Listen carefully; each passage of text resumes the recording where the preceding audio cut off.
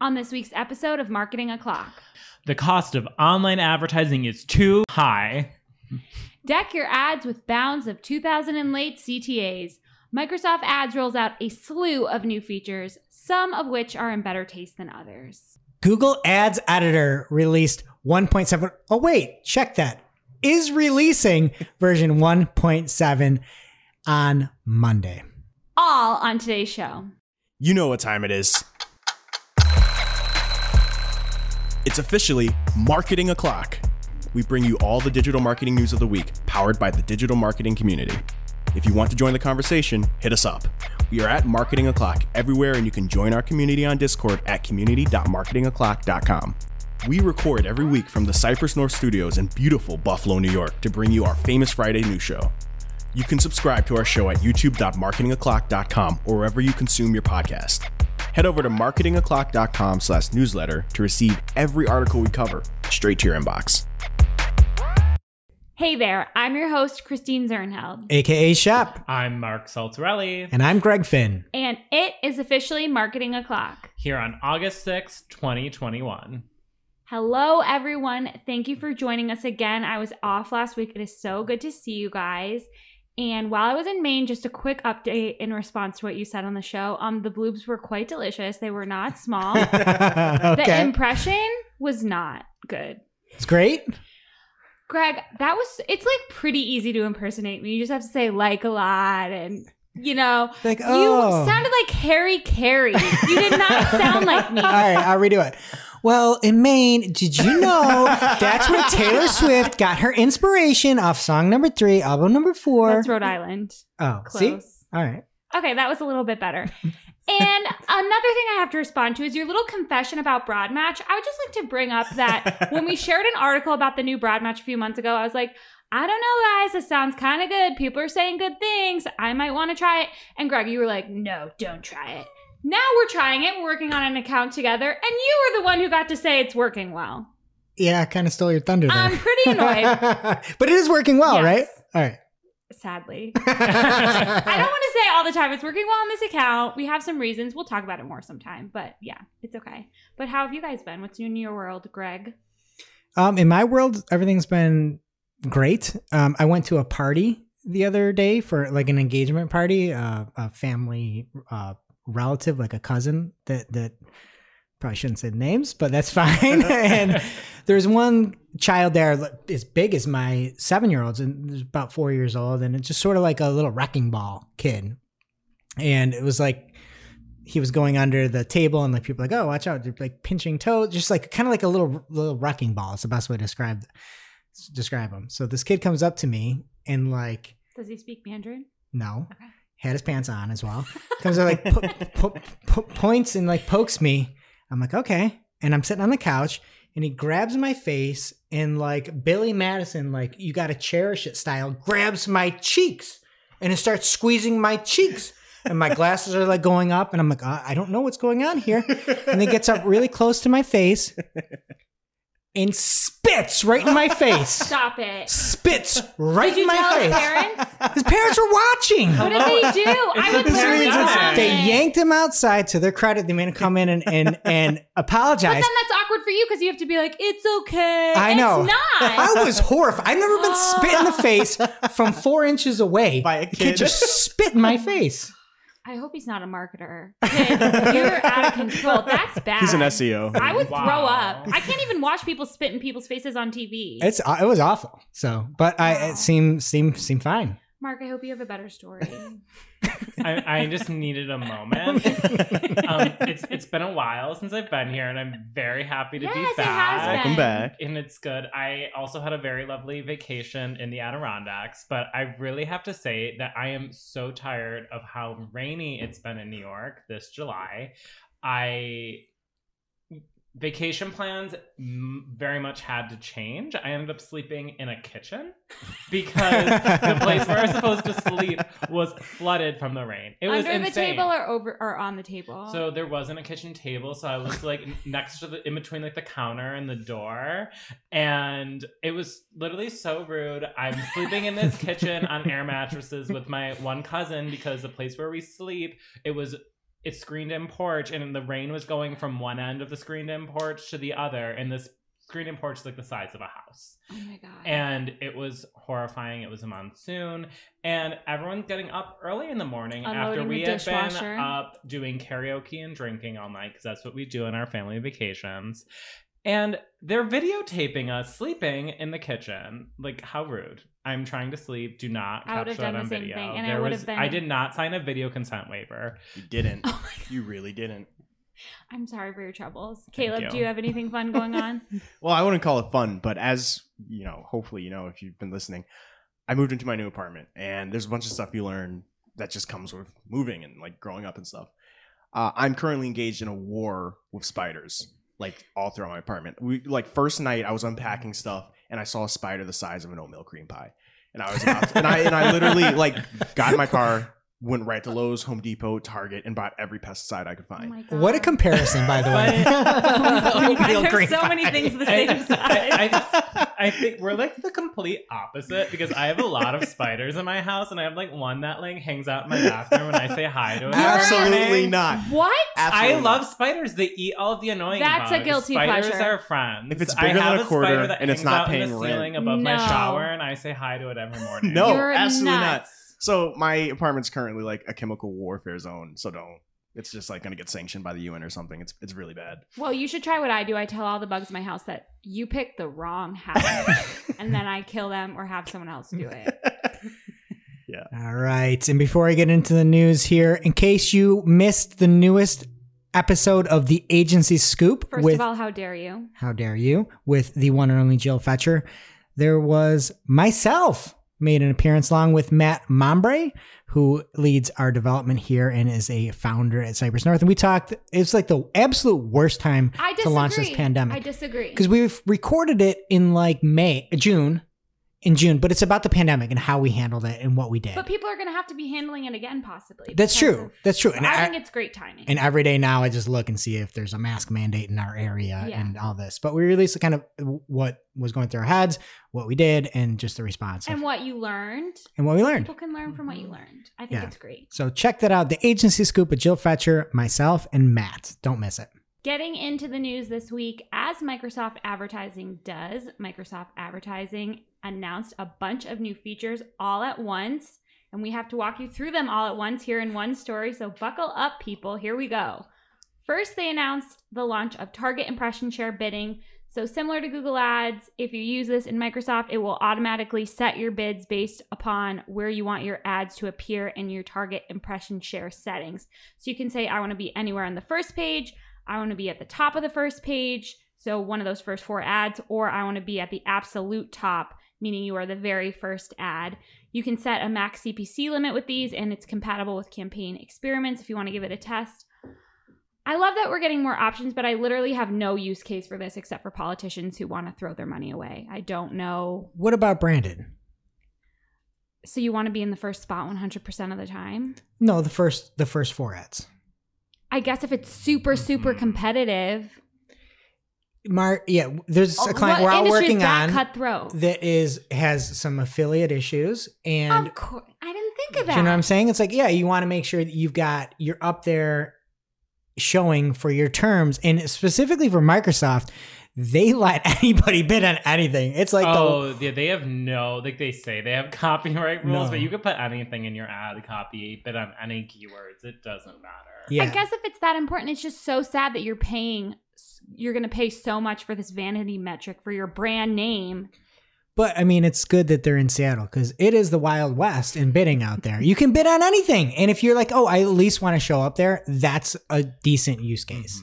My only issue is that I feel like as soon as you go to automated bidding, the close variants get way worse. Mhm. And when you're using the same bid strategy for an entire campaign, you lose control over individual keywords that might have worse close variants than others. And for that specific client, I'm seeing really bad close variants on branded terms that are mapping to very generic things for phrase match keywords. And I had to pause a bunch of branded keywords because they were mapping to non-branded terms. So The other thing I like about it, I though, don't know. you can set the max CPC you want to spend.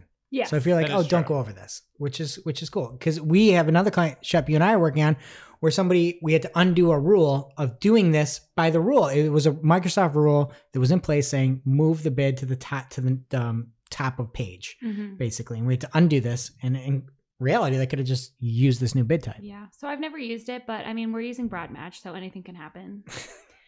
So more exciting new features. They have automated extensions, more automated extensions. I wish I could turn myself into my favorite emoji, which is the upside down smiley face. Like, that's not your favorite emoji. It's one of them. The cartwheel is Top 10. That's Cartwheel's like everlasting. Right now, that upside down smiley is like up there. It's iconic. Yeah. So I don't love this. First, they have dynamic location extensions. These will pull location info from the advertiser location extensions and Bing Maps. Dynamic multimedia extensions will append multimedia assets such as images and videos. These will start rolling out in early 2022. Syndication decorations are automated buttons or enhancements that partners use to entice clicks. That just sounds awful. Are you kidding me with the word decoration about like performance advertising? What? Decoration.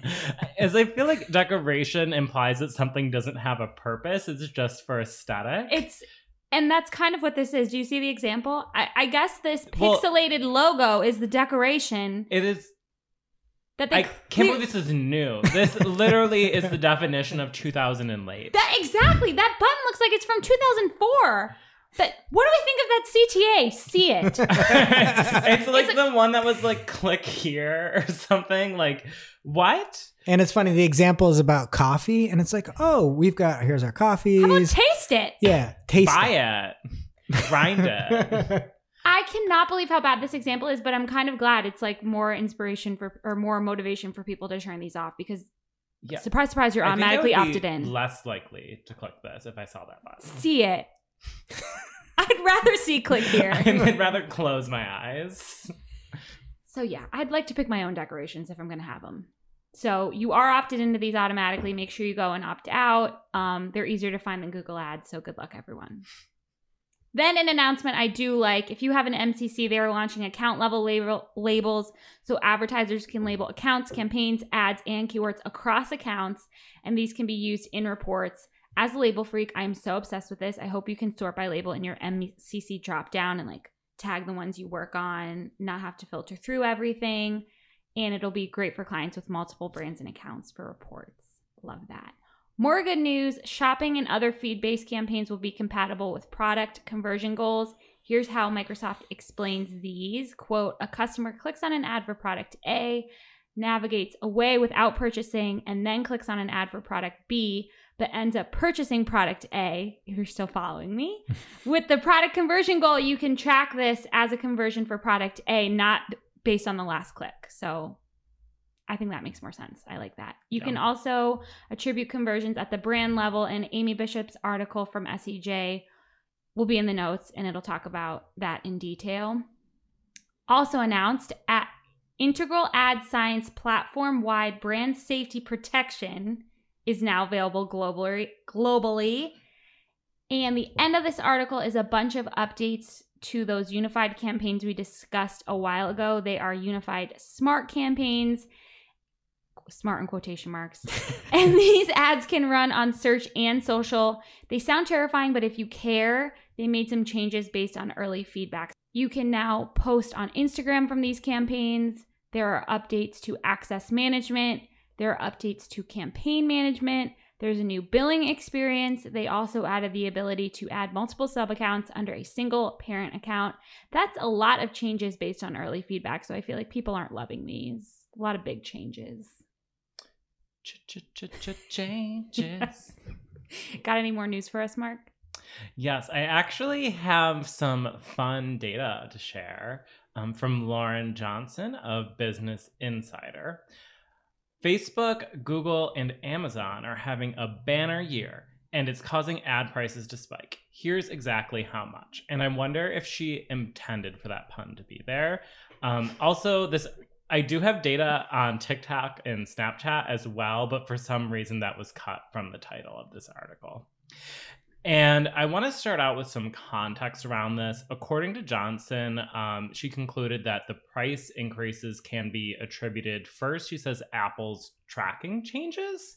And then she noted two other big things, which I don't necessarily think are big noteworthy changes because these have been happening over the last 10 years or so, shifting TV spend to digital and retailers shifting spend to online advertising to accommodate the switch to e-commerce.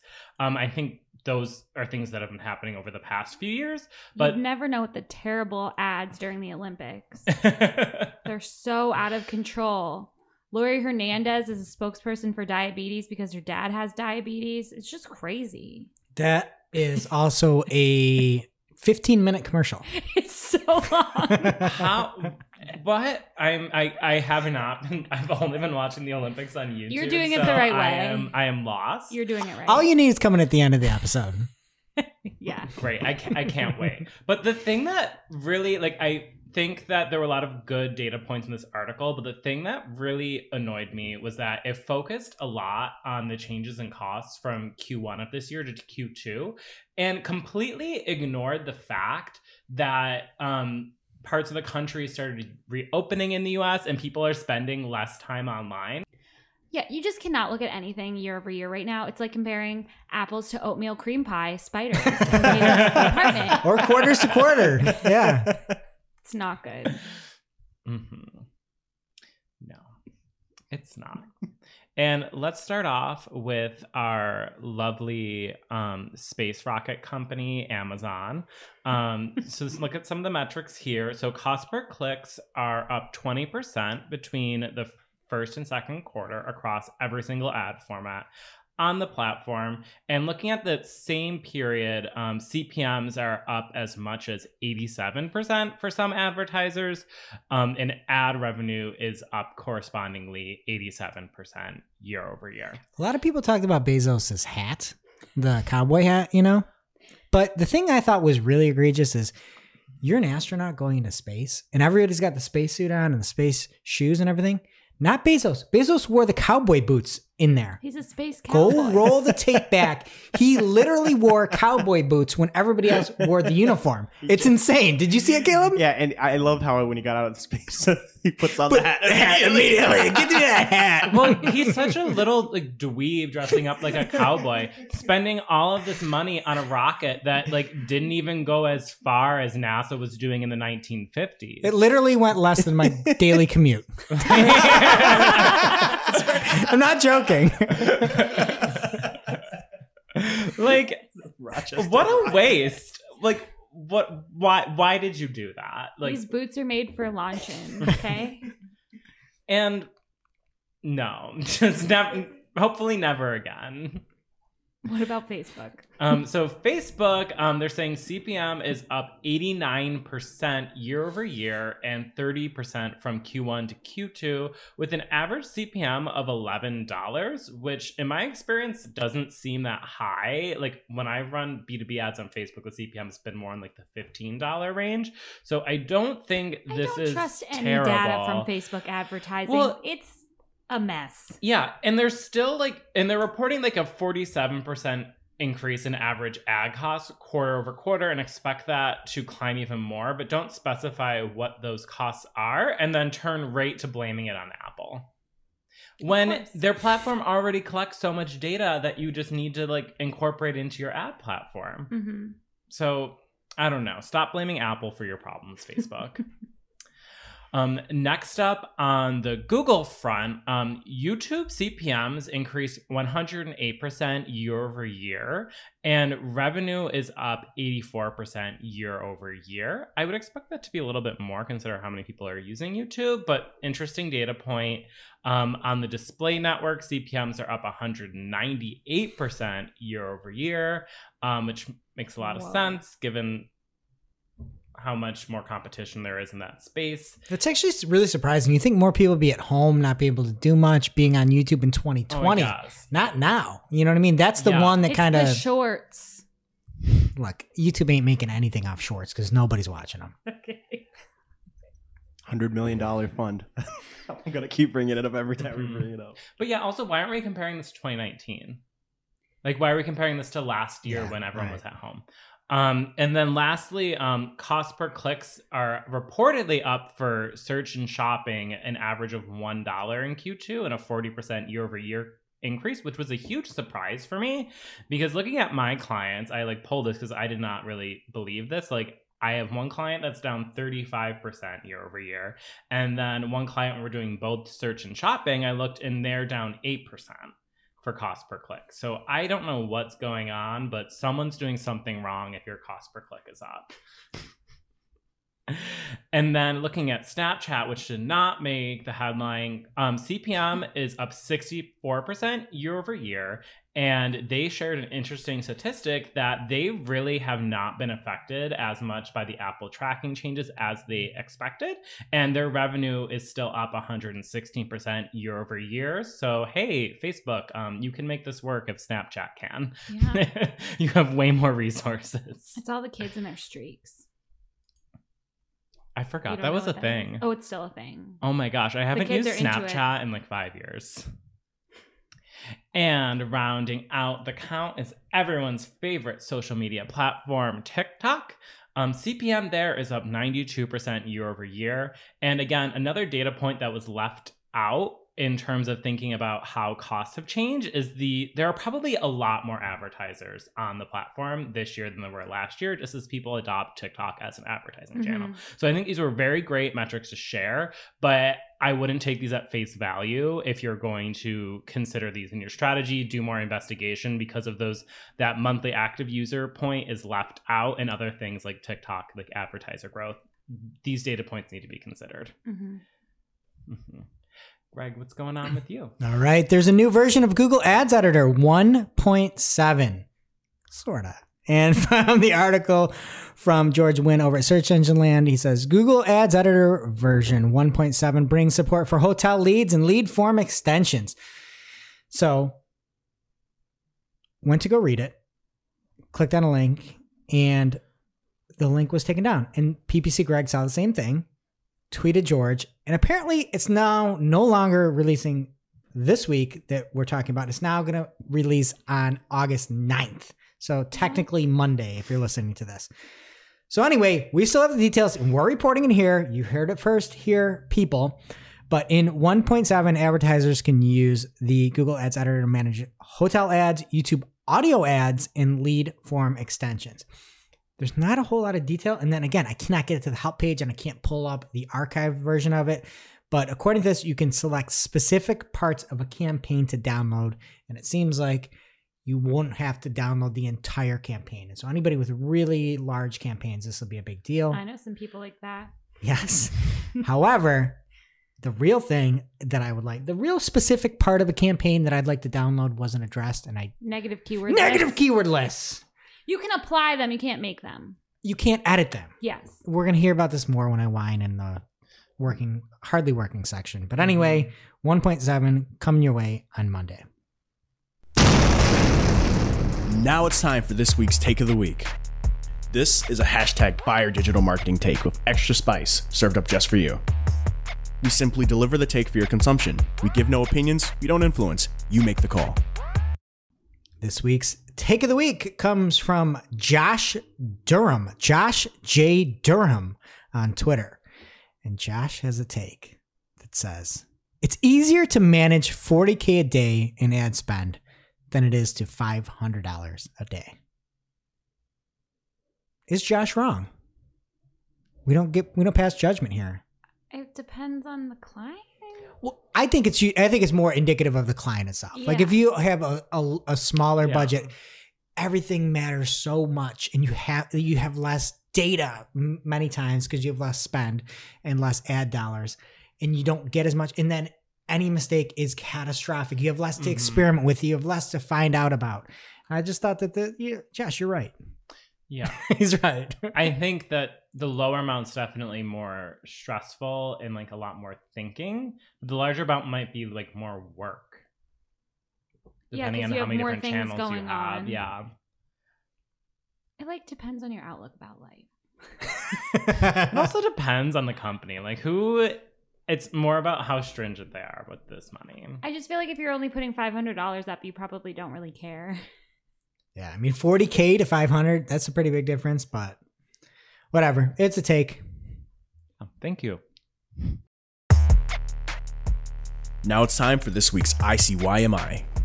This is something you just might not have seen. Maybe something that you overlooked. But you shouldn't have. ICYMI people from Patrick Cadu at Sounds Like Canoe on Twitter. Thank you for making that your handle. He says, I think about this a lot. This is the ugliest user experience possible, but you better believe Amazon has A/B tested the out of this. I almost slipped up and got bleeped again. Oh, no. You're so vulgar. We can all probably learn something from it. Tell me why I'm wrong. So he has a picture of the Amazon checkout page, and I don't really give this a lot of thought. Like, I've never thought of it as ugly because I order on Amazon all the time, and it just gives me the info I need. It's all right there. I guess the fonts and colors and text are all kind of chaotic. There's a lot happening. But I see it so much, I kind of have no opinion. But anyway, then things got awkward because Karthik Senthil replied at Car Senthil, sorry Karthik, and he said, Patrick, I used to work at Amazon, just left a month ago, and was the engineering manager, you think that's ENG? Yep. Who owned the delivery piece of the experience. We A/B extensively, obviously, but here are my quick thoughts on the screenshot. So he says, the magic of Amazon is that we're at heart a decentralized company. However, with that comes fragmentation. There are hundreds of variations of this page across different products, countries, device types, etc. We made a broad change that we spent months on to group all delivery information in one spot. We chose below product price to simplify the experience for customers. Previously, it had all been scattered. We learned that when customers have all the things they care about, item price, delivery, speed, delivery price, etc., in one spot, then the purchasing decision can be made quickly. So that's kind of what I said. Like, when you have everything there, who cares if it's ugly? I think the crazy part is somebody whined about Amazon, and the Amazon engineer was like, oh, I'm here. I'm on Twitter. Here's why. And has a thread as to what happened. It's pretty crazy. And you think like, oh, this is ugly, blah, blah. No, they are testing that nonstop. You got to trust them. I think the only thing that really bothers me is that there are 3 different shades of teal. Yeah, that's what bothers me too. But I've never thought of it before because it's all there and I'm buying it right away and then it's at my house in 2 days. Who cares?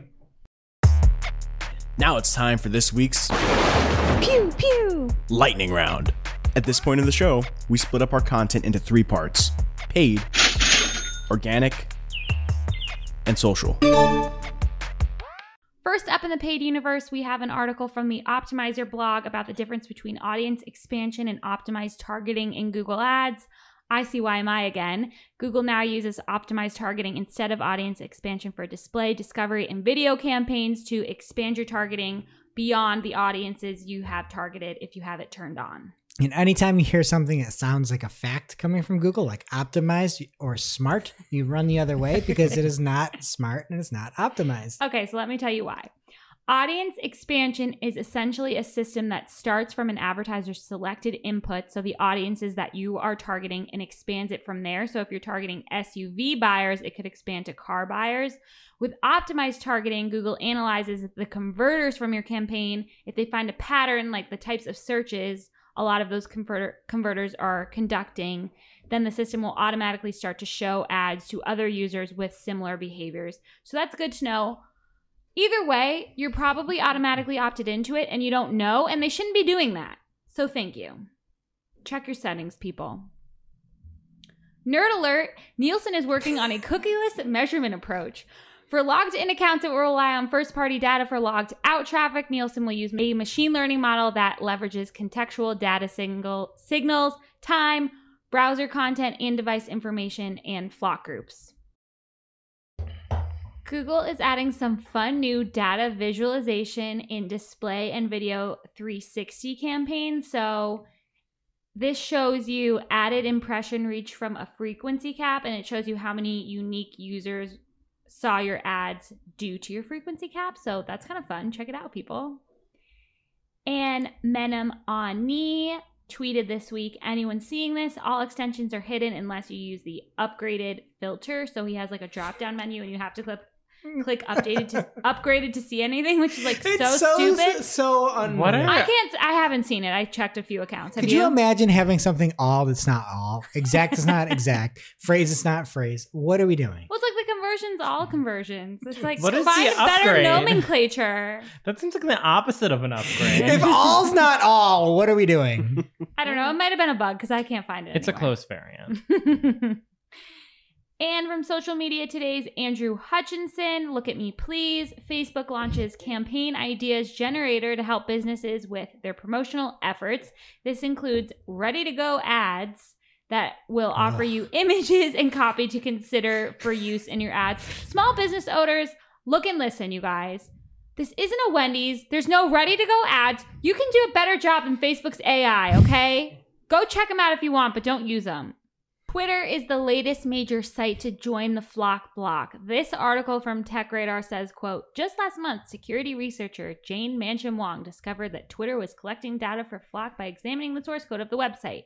Now, though it appears that the social network has removed support for Flock from the site as the new tracking technology is facing growing criticism. At Wongman Jane is a lot of things, but I have never heard her described as a security researcher. That makes her sound so much more boring than she is, don't you think?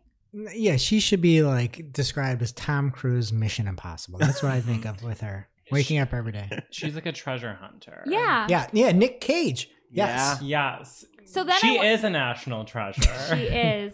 Well, is she American? I don't even know. She's a global treasure. Yeah, she's even a global bigger. treasure. Yes. Gold So, medal for finding I stuff. went to her Twitter to see how she identifies, and her bio just says, the real hidden features are the friends we made along the way. That's so nice. We don't deserve her. Oh my gosh. And from Cole Soulwish from our team at Cypress North at CJ Soulwish on Twitter, he says, calling all Google Shopping folks. Am I crazy or are the metric columns removed in the Google Smart Shopping subdivision interface? I only see products submitted in Smart versus adjustable drop-down in Standard. Checked a few Smart Shopping campaigns. And you're not crazy, Cole, because a bunch of people replied and said that they saw the same thing. He has 2 screenshots here, and there are cost and conversion value metrics in the Standard Shopping campaigns and not in the Smart. So that sucks. Not smart. From the desk of Jessica Budd, she had a notification from Google Ads that says, Scripts is changing soon. Shouldn't it be Scripts are changing soon? Anyway. They only proofread Danny Sullivan's articles and make them worse, so don't worry. Try out the new Scripts experience, which is in beta, by first opening your Scripts. Thank you. So we can't really find any more info on this, but you might want to check to make sure your scripts are working the way that they're supposed to, because it seems like they're making some changes. Via Chris Ridley in our Discord channel, we have a Search Engine Roundtable article where Barry is talking about how Google Merchant Center is going to enforce accurate manufacturer part numbers.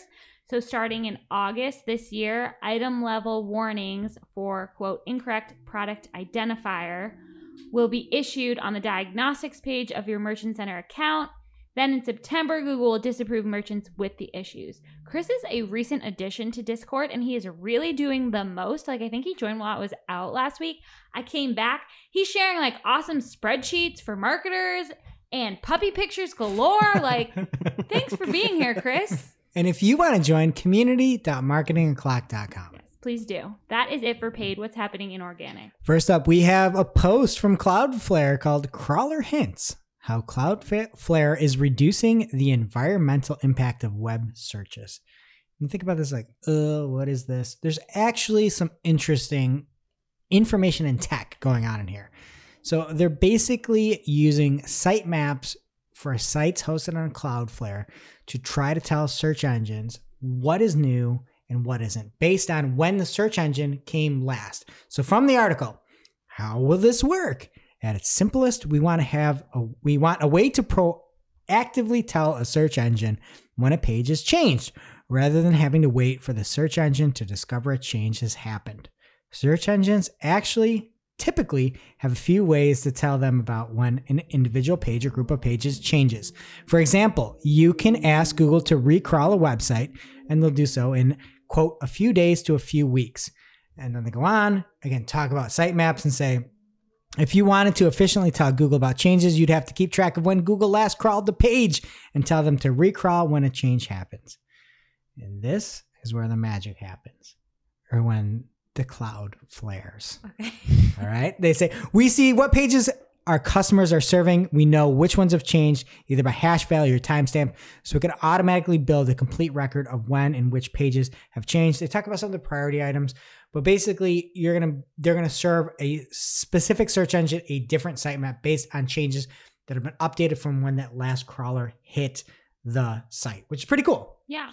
So, Crawling enthusiasts like Mark will just love this. Spiders. Mm-hmm. So anyway, check that out, and you can get all the notes from the show by signing up for a newsletter or going to community.marketingclock.com. And next up, by way of Glenn Gabe, at Glenn Gabe on Twitter, he says, super interesting part of the podcast, which is the Search on the Record podcast by Google, correct? I think it's off.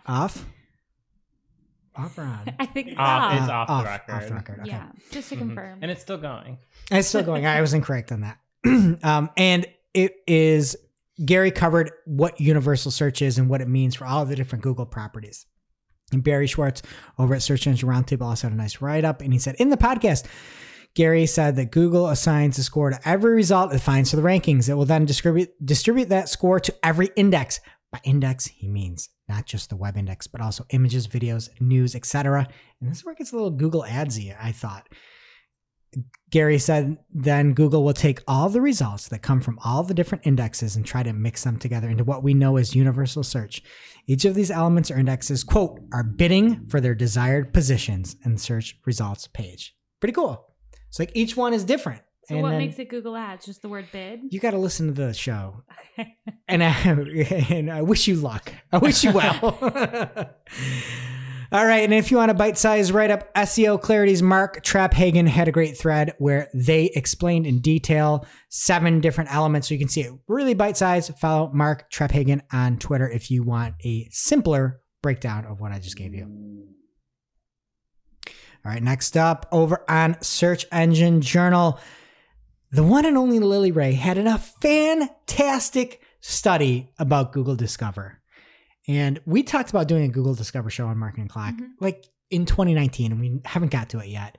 And Lily just dropped all the knowledge. Oh, man. So now we can't do one? Well, we just need to do one with Lily, and it's going to be this article. Join us. So go check it out.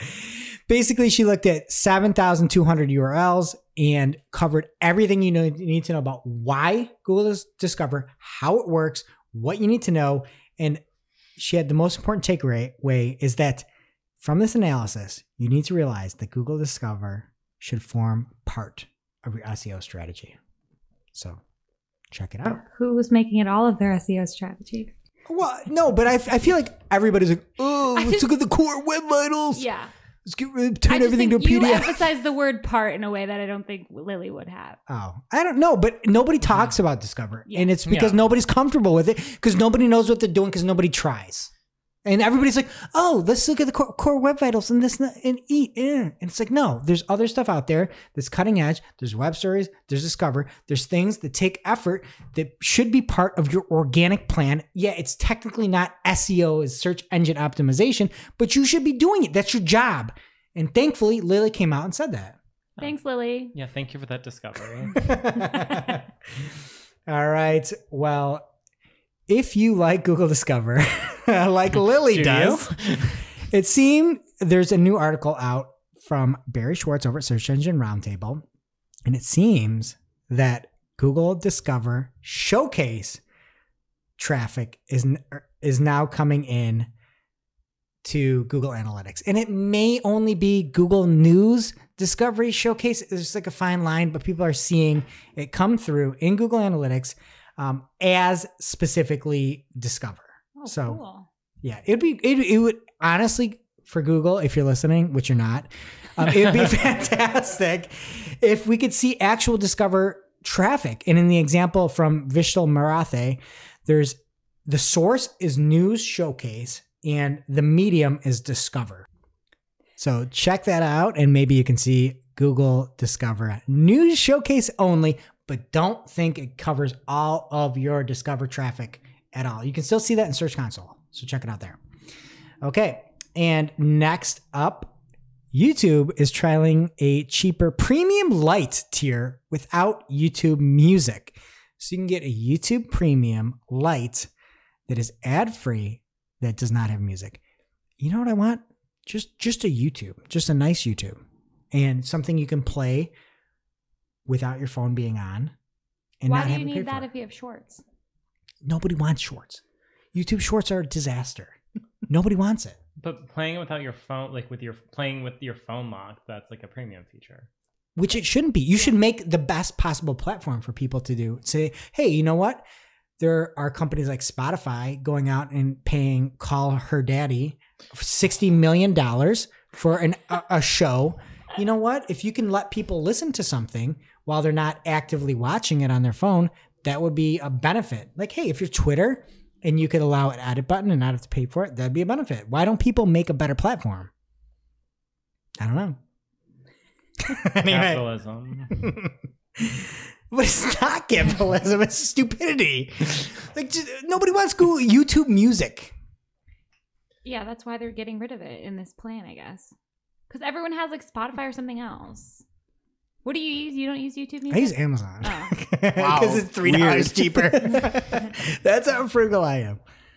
Next up, if you ever wanted to know how Google Broadcore updates impact image search, Glenn Gabe is your go-to.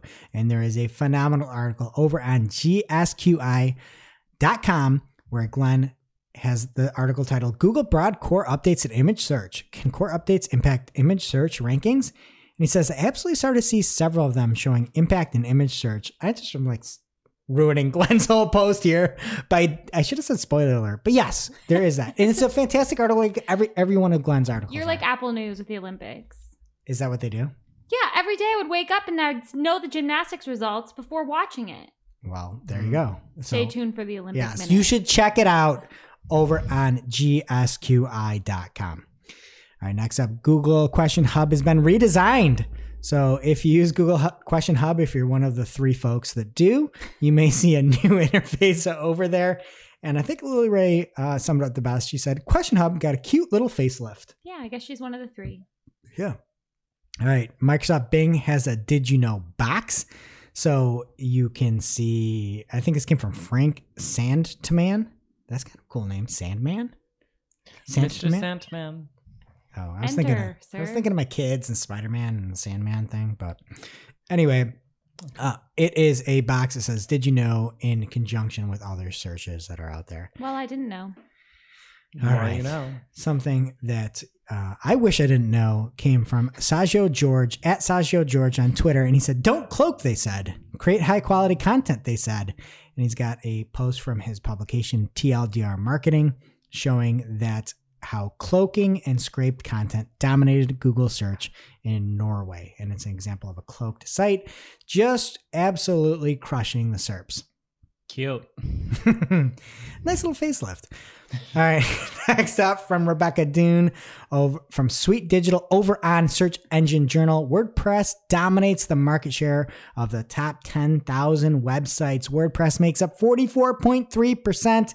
Next up is 9.6% with Drupal. Why are that many people using Drupal? T's and P's. Am I right? Awful. It is single-handedly the worst CMS I have ever set foot in. I was With the worst name. I was surprised about Shopify. Shopify is only 1.7%, but you can check it out over on searchenginejournal.com. And lastly, sadly, the search industry is mourning the loss of Eric Stafford. And Eric was over on the fantastic Duluth, Minnesota AimClear team and has passed away. So Barry Schwartz had a great article recognizing a lot of the thoughts from people around the industry over on Search Engine Roundtable. And there's also a GoFundMe there that we'll link over in our community and our newsletter if you want to help support Eric's family. All right, Mark, that's it in organic. What's happening in social? Okay, well, if you're watching or listening, you're going to notice pretty soon that Greg has magically disappeared. Unfortunately, he had to take a call, but he'll be back, I think I heard. Yeah, I don't think he was kidnapped. Just like we said goodbye to Greg for this part of the episode. Remember about a month ago, Twitter announced on Twitter that they were removing fleets on August 3rd and gave a very nice "we're sorry" or "you're welcome." Well, it's past August 3rd. Do we still have fleets? No. They're gone now, right? Now they're gone. Okay. They weren't gone though for a while. So we made it through halfway the day and they were still there. And people were like, what's going on? And Caleb had a great TikTok about it at Marketing O'Clock on TikTok. Like, Twitter, I'm very happy you got rid of stories, but like, don't make promises you can't keep. Yeah. And speaking of Twitter, as they're kicking fleets to the curb, they're also welcoming the Associated Press and Reuters to the party to increase the scale, speed, and accuracy to which Twitter can provide users with context as to why a topic is trending.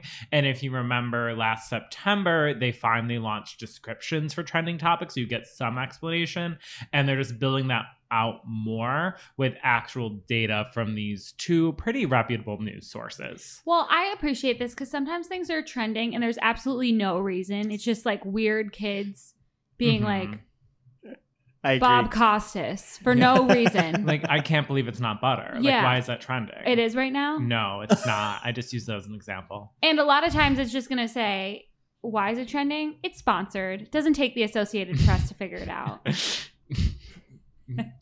Pretty much. So, as you know, like at the moment, Twitter isn't doing much to add a description. There's just either like a Twitter moment, a tweet, or a written description as to why a topic is trending. But with this new partnership, it's going to be much more enhanced. So the descriptions will be much more contextual about what's going on in the news.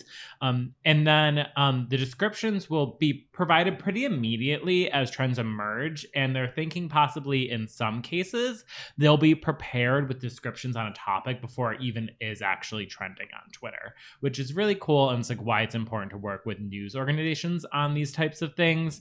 The descriptions are going to be much more accurate and provide much more accurate information when people are disputing facts on Twitter. Like they'll have the factual information and they'll be able to link out to reliable reports and trusted sources more frequently rather than just having their short description.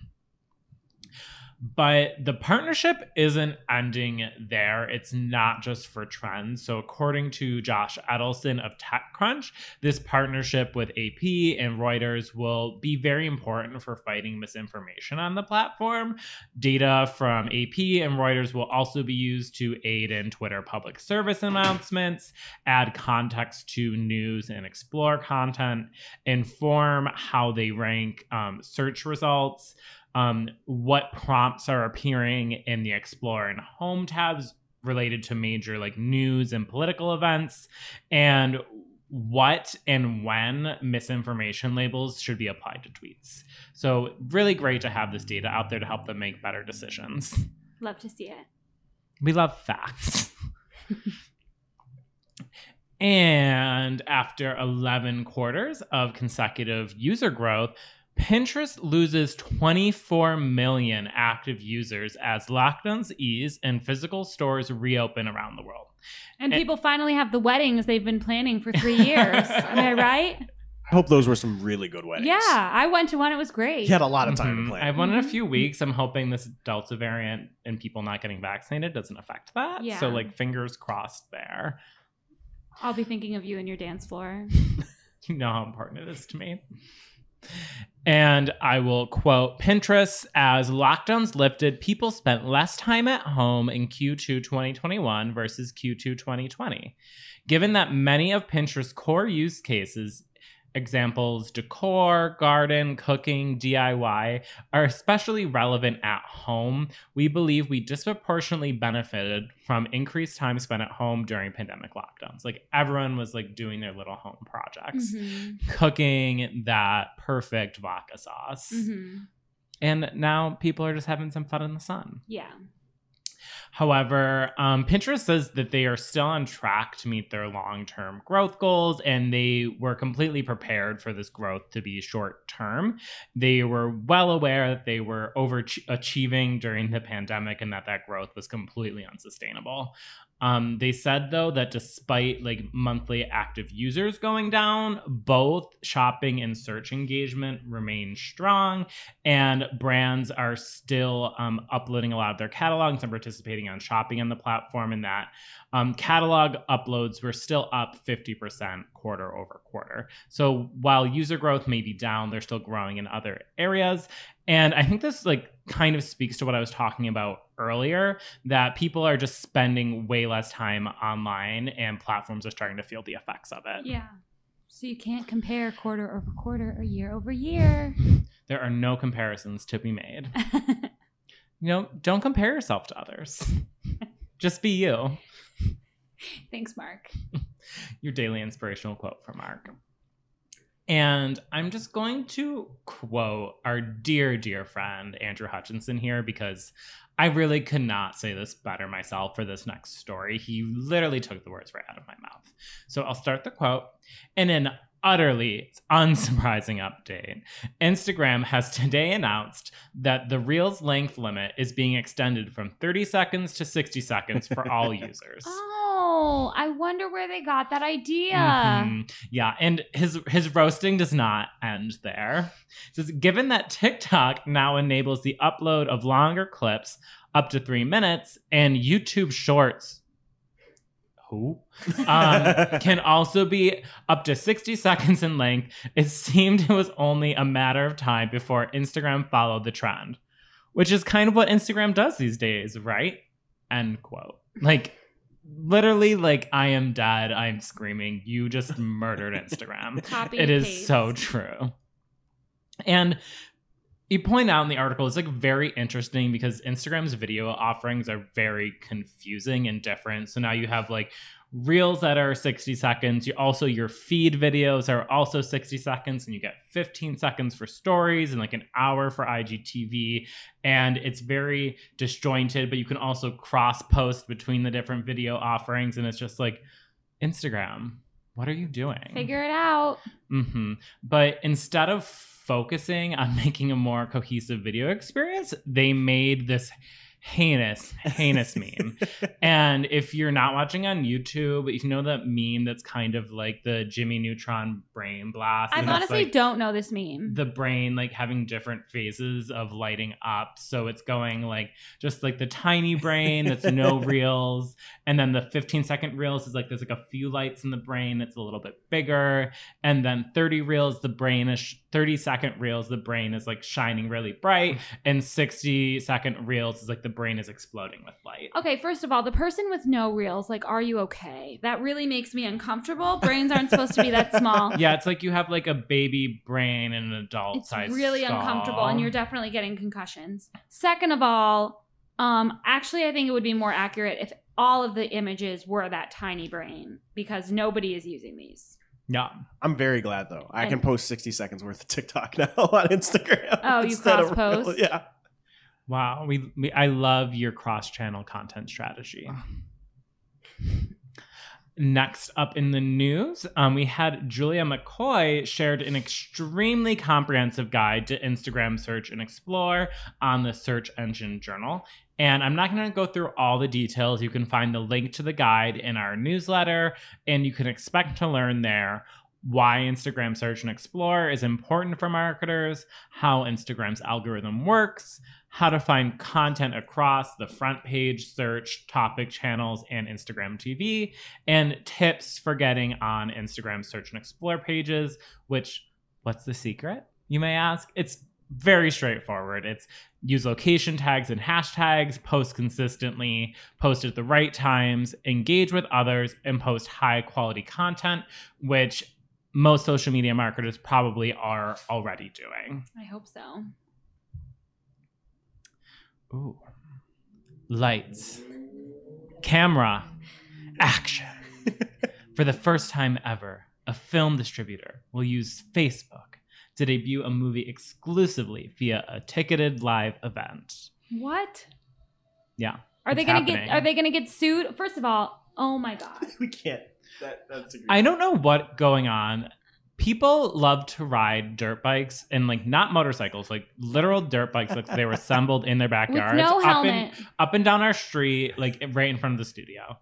And I'm sorry if you hear them, if they're ruining the audio experience for you, but please address these dirt bike people yourself. Yeah, it's not me.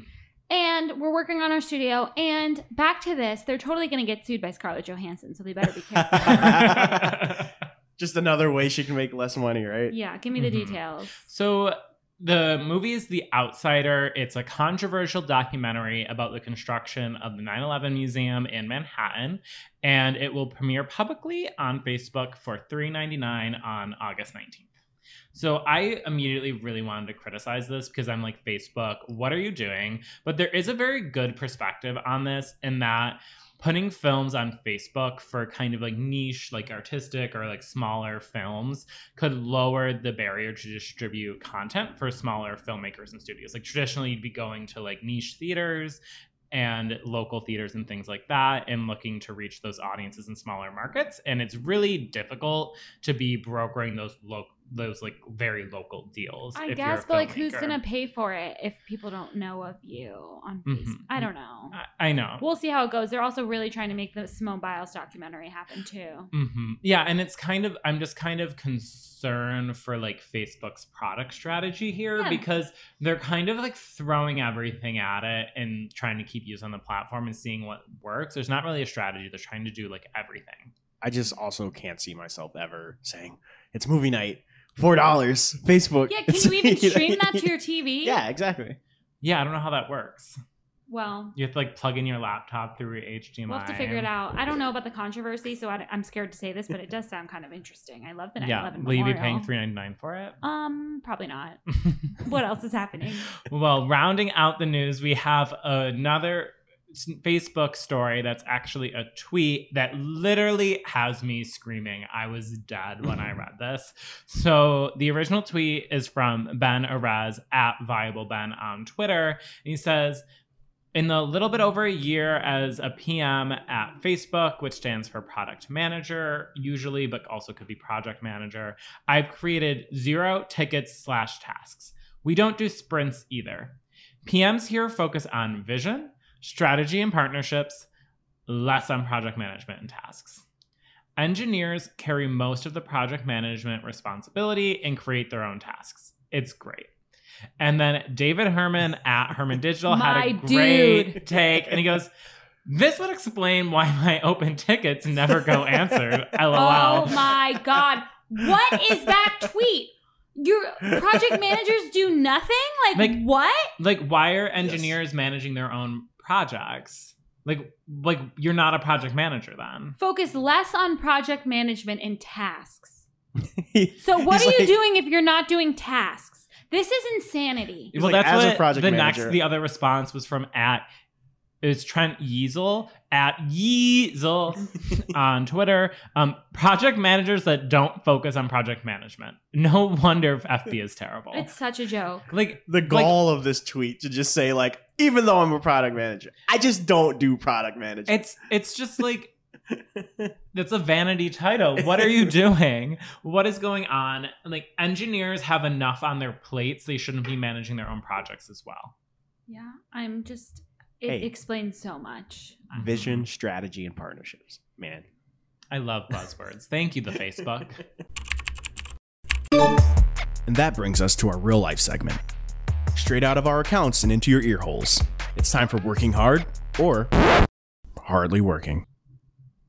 So when you are looking at bid estimates in Microsoft Ads Editor, first of all, there are never any there when you launch a campaign, which is so annoying. Second of all, when you add the columns, there are columns for first page estimates, mainline estimates, and best position estimates. But then when you go to raising them in bulk with the little box that pops up, you only have options to raise to first page or raise to top of page.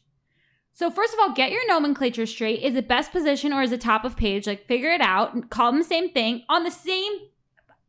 My mind was blown. I'm so upset about this. And second of all, why isn't mainline an option in the little box? Well, that's how Google is too. Like Google only gives you two options. It's What? either first page or top of page. You don't get the absolute top of page. Can you tell? But this is the opposite, right? The middle one is missing. Wait. So mainline, I think, means top of page. It's such a mess. It doesn't make any sense because Figure out basically your nomenclature. Microsoft Ads is kind of like, we're going to copy everything that Google does, but we're just going to change the names on. So you have no idea what's happening. Target and bid or bid only. Sorry, that upset me. Greg isn't here. He has in his notes that he's mad about negative keywords, so we can figure that out. Something's not working there. Mark, what about you? I'm just overall pissed at Google Ads this past week. I've had so many issues. I want to start with the most egregious, which is a change in responsive display ads. It used to be that if you had an image that wasn't up to Google's quality standards, like you'd get your ad flagged for low image quality, and then you click into the RDA and it would tell you exactly which image they have a problem with. This week, I have a client, they have amazing imagery. Like they have an in-house designer that built these wonderful images that we've been using for our responsive display ads for over a month. I had one ad that has the exact same images that are used in some other ads and other ad groups that aren't disapproved, get disapproved for low image quality. When I look at performance, they are all like good or best. And then you click into it and every single image says high performing. And if you go to remove it, you get that warning notification that goes, this is a high performing image for you. Do you want to remove it? So there is no way to find out which image is causing the disapproval. Is it an editor and online? This was just online. Because I feel like things are disapproved wrong in editor all the time. Yeah, so I just made a slight tweak to the ad and it's back in the approval process. Stupid. And they finally be fine. And it's like, that's annoying. I have a remarketing audience that's 28,000 on display, but it's 0 on search and YouTube. Like, how does that make any sense? I had another one, this client, they're kind of a mess. And for some reason, even though being one company, they have 5 different websites. And it causes some issues with having multiple websites and ad groups accidentally. And they were doing a sale and want us everything to go to this one landing page. So we uploaded a bunch of new display ads. There were a couple ad groups that we missed that were going to the other websites. And when we added the sale landing page, it caused some disapprovals with multiple domains in one ad group. The issue is that after you change the URLs, it doesn't automatically go back into the approval process. And when you hover over it to hit appeal, there isn't an appeal button. So you have to purposely cause another issue with the ad, like a trademark, to get the appeal button to show up. Upside down smiley face. I'm just so mad at them this week. Caleb, are you mad or happy this week? I am not as mad as you guys, but I am unhappy. I was doing a bunch of audiences in Audience Manager, and they were really quick, really simple to make, just like boom, boom. But it kept crashing, like right when I would add a URL to something. So it would make the process twice as long because it would reload in the middle of me about to finish making the audience, and it was super frustrating at the time. And it just made my entire day bad. But I'm happy now, so. Oh, I'm glad. Oh, I'm happy you're happy. Thank you. And now for this week's Cool Tool. As a reminder, our Cool Tool segment is not an official endorsement or paid mention. We're simply sharing something we found in our travels that may be of use to our listeners. And is really, really cool. And this week's cool tool is from Christina Brodsky at CBrodsky on Twitter. Recent guest from our Marketing and Talk. She's just simply lovely. Make sure you listen to it. Yeah, on digital marketing reporting. Check it out wherever you're watching this. Mm-hmm. And she says, who needs a new SEO content audit template? Here you go. It helps to inform next step suggestions based on what else? Data. It also makes it more actionable and collaborative to work through with clients. And in this tweet, which we'll have in our newsletter, she shares a Google Sheet that you can copy to your own drive that is super helpful for performing a content audit from an SEO perspective. It is super comprehensive and it's color-coded and just very easy to understand and has all of these columns to help you track notes and recommendations on different content pieces, target keywords for each of the content pieces, draft links to the drafts of new versions of the content, all the columns you need for key metrics to track the success of content pieces and the current status of like how you're updating the content or what you're doing with it. It is extremely comprehensive. She thought of everything. And even if you don't use it exactly how she used, this is a great tool and a great starting place. And it's so generous of her to share this with everyone in the community. She's awesome. Thank you very much, Christina. Sorry, we wrote Christine in the YouTube description. Caleb just writes my name a million times a day. He's on autopilot. I'm sorry. Okay. And now it's time for our must-read marketing article of the week. An article so advanced, so in-depth, so detailed, we simply cannot cover it in its entirety on today's show. All right, and this week's must-read marketing article of the week is The Ultimate Guide to Getting Started with Email Marketing for Small Businesses from Sterling Skies, Carrie Hill. And this is a really in-depth article about just starting ground up, everything from brainstorming to, metrics to just like anything you could possibly want to know. And I really like that it has a TLDR little blurb at the end that just condenses it and gives it to you straight and quick. Yeah, so check it out. All right, that does it for today's show. It is now officially not Marketing O'Clock. Thanks for listening, and we'll see you next week. Thanks for listening to this week's Marketing O'Clock. If you're looking for more information on today's topics, head over to marketingoclock.com/newsletter to receive every single article we covered. We share the news as it breaks in our Discord community. Head over to community.marketingoclock.com to join. And we'll see you next week. Welcome to this week's Shooting the Heck. We're after our famous Friday news show. We don't talk about marketing anymore. We just shoot the heck. And Greg has magically reappeared because how could he miss the Olympic minute? I couldn't. I can't do it. Okay, so Greg shared some of his hot takes about the Olympics last week, and I think this week we both have a couple. And Mark and Caleb, you can just let us know what you think. Okay, so I don't even know where to begin. Okay. Do you want me to begin? I've got so many takes this week. I do too. Calm down. All right, well, I'll start then. Okay. So I think first off, I use Twitter a lot. I see so many videos. I'm like, last week, Twitter was ablaze with NBA draft and free agency and videos. Yeah. You can't put videos on Twitter. There's no videos of the Olympics on Twitter. They take everything down with DCMA requests.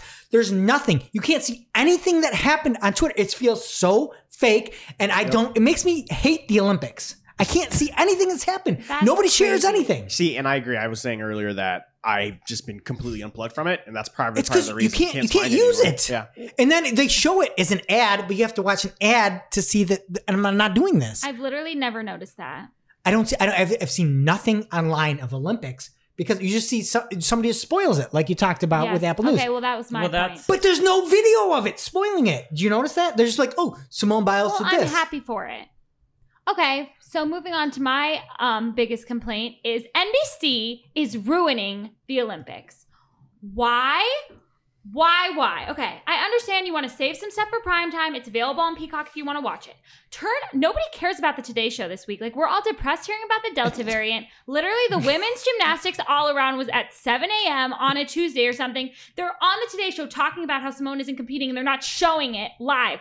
Everyone could be watching it live. Instead, it's getting spoiled for us by freaking Apple News, somebody else who's ruining the Olympics, and everyone's Instagram story because you have to spoil everything because we can't watch it live unless you have Peacock, which thank God I do, but I'm sick of the American Ninja Warriors guys hosting everything. They're such clowns. And I mean, okay, if Bob Costas has to be canceled because of his eye, I understand, but you could at least put him on Peacock during the live stuff. Yeah. I miss him. I like Mike Tirico, to be fair. Mike Tirico, he's doing a good job. NBC has fantastic commentators. 100%. Minus the best. Yes. Tirico is fantastic. Costas is great. We've talked about the labeling, like how they're trying to do stuff with fake news on Twitter.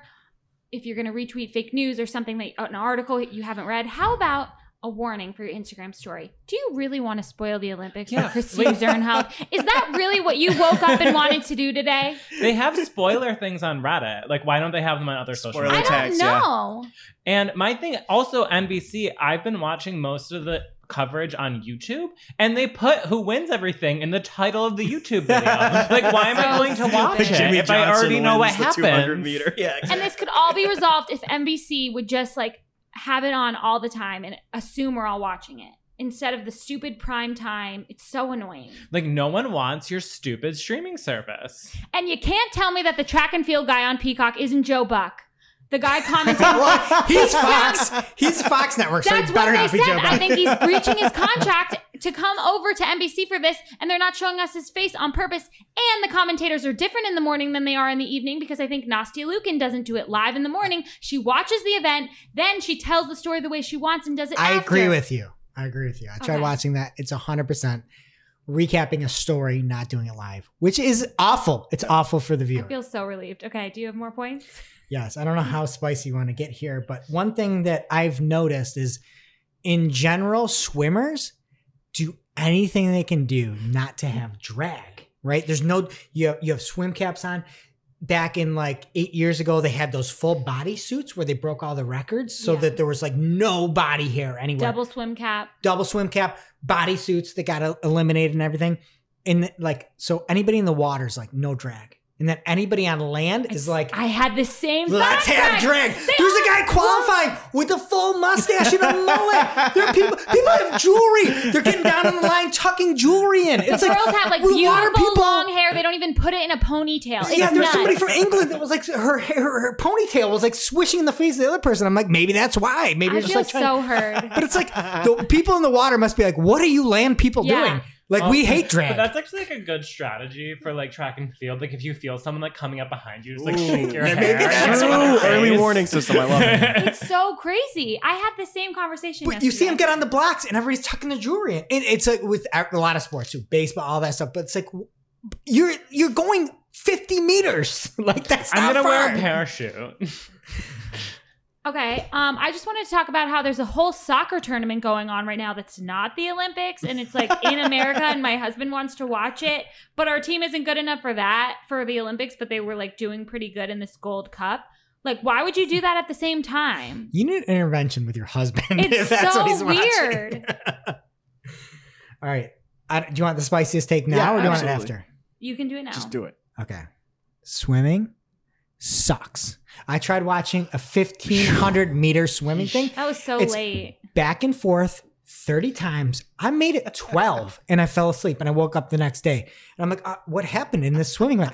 You're going back and forth. Do you know what? If you had to watch a mile run and somebody's doing 100 meter back and forth and back and forth and back and forth, you would just tap out and be like, I can't do this anymore. This is awful. And swimming in a pool sucks. So here's my hot take. Take all the lazy rivers, turn them into swimming loops, laps, and you're doing laps and you're actually passing people like NASCAR. You're passing people in a lap. Like That me would be on exciting. vacation. Yeah. Like normal people. That would be hilarious. But like running, I'm like, why isn't running not this bad? And it's like, oh, because you're actually competing against somebody. You're actually going around them and you're trying to pass people. And swimming, you're just in this little thing going back and forth like a goldfish. Like use the and we have lazy rivers. Take those, turn them into tracks. How awesome would that I be? think I should be in there with an inner tube too. Mhm. Yeah. And like a megaphone. Tell me I'm wrong. That 1,500 would have been much better in a Yeah. lazy river. Oh my gosh, They you They can have interview people you as someone obstacles. swims by. Wait, the next Olympics are going to be at Martin's Fantasy Island. And Okay, my final take is to poke holes in this. I think they could have so many merchandising opportunities. Like we have all these smart TVs. Like by the next Olympics, there's going to be links to all the merch from the page, because we were sitting there, like my sister-in-law loves the Olympics and she wants to spend $1 million on all the clothes. She's like, what bomber jacket do you think that is? Simone Biles is on the podium. Have a link to it right there, and she would have bought it. She'd be like, what leotard is that? Can I get it with the goat on there or not? Like that's And furthermore, cut back on these terrible diabetes ads and have the athletes wear sponsored outfits like they do in soccer and NASCAR. It would be way more wholesome. Read the last one on my Olympic minute. Commercials are all pharmaceuticals. The commercials are all pharmaceuticals. It's like you're watching athletes perform at the top of like human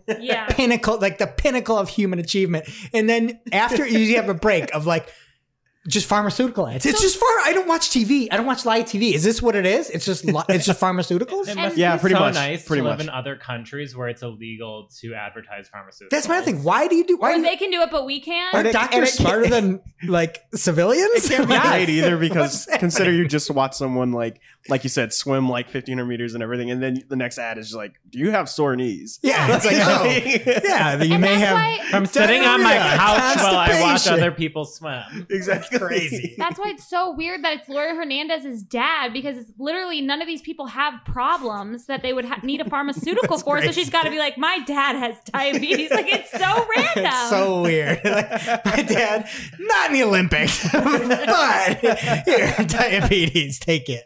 I do know Ask people your with doctor. diabetes. Okay, well, we really agreed with everything. I feel like I lost 10 pounds today. We'll see you next week.